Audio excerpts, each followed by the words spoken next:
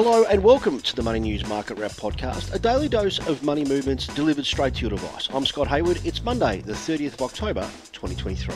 Bring on Halloween, as the Australian share market is becoming scary for short-term investors. Of course, we do encourage you to invest for the long term, but it did drop to a fresh 12-month low today. It followed a fall on Wall Street amid worries about the risk of escalating conflict in the Middle East. The S&P ASX 200 fell 54 points to 6,772. But preparing for a dogfight of the skies today was airline giant Qantas, which is pushing back against claims it broke the law. Now, it all goes back to an ACCC lawsuit, which is arguing that Qantas sold a huge amount of tickets on 8,000 flights, seemingly already cancelled.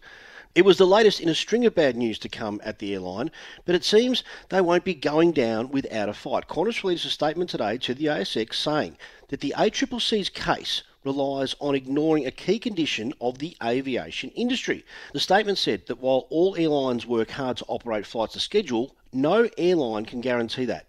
The nature of travel when weather and operational issues mean delays and cancellations are inevitable and unavoidable, which makes a guarantee impossible. Now, Qantas also said that customers did not book specific flights when purchasing, and instead the booking gave them access to a bundle of rights to fly to give the airline the right to move them around. While the ACCC is investigating whether Qantas made a financial gain from the practice, Qantas has disputed that it was a moneymaker.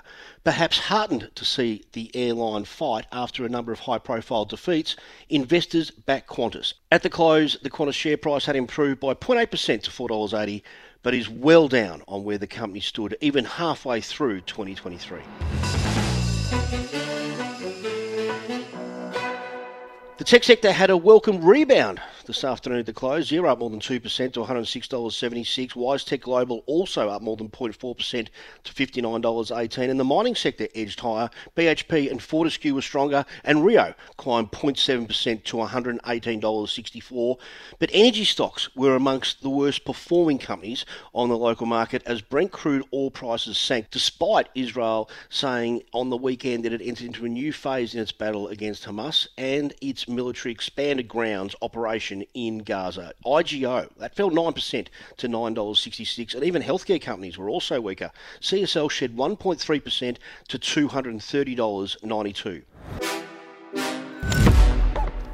So the currency markets, and the Aussie dollar has risen slightly against all the major currencies, now buying just above 63.5 US cents, also buying 52 British pence, 95 Japanese yen, and now $1.09 New Zealand. The price of gold is strong, now buying 2,012 US an ounce, iron ore steady at $118.55 US a tonne, Brent crude lower, as I suggested earlier, at $84.22 a barrel, and one Bitcoin is worth 54,041 Aussie dollars. And the inflation pressures on the economy has reached its tentacles into all parts. But did you think it would change the way you drink?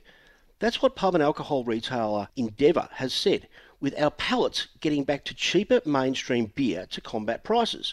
Beer swillers have been more likely to buy brands such as Great Northern, VB, Tooheys and Hahn as prices have lifted. We have also spent less money on Father's Day and have given gambling the punt, with less cash ending up going through Endeavour's gaming machines over the last quarter. You can get it saving, you can get it inflating. But what we know is it's unlikely beer will disappear from household budgets anytime soon. So on the show, we'll speak to a company bringing new technology to the construction industry to limit silicosis, and we'll tell you why Australians are poised to spend even more this year at Christmas. That's 7 p.m. on your radio via streaming or on your podcast feed. I'm Scott Hayward. I'll see you then.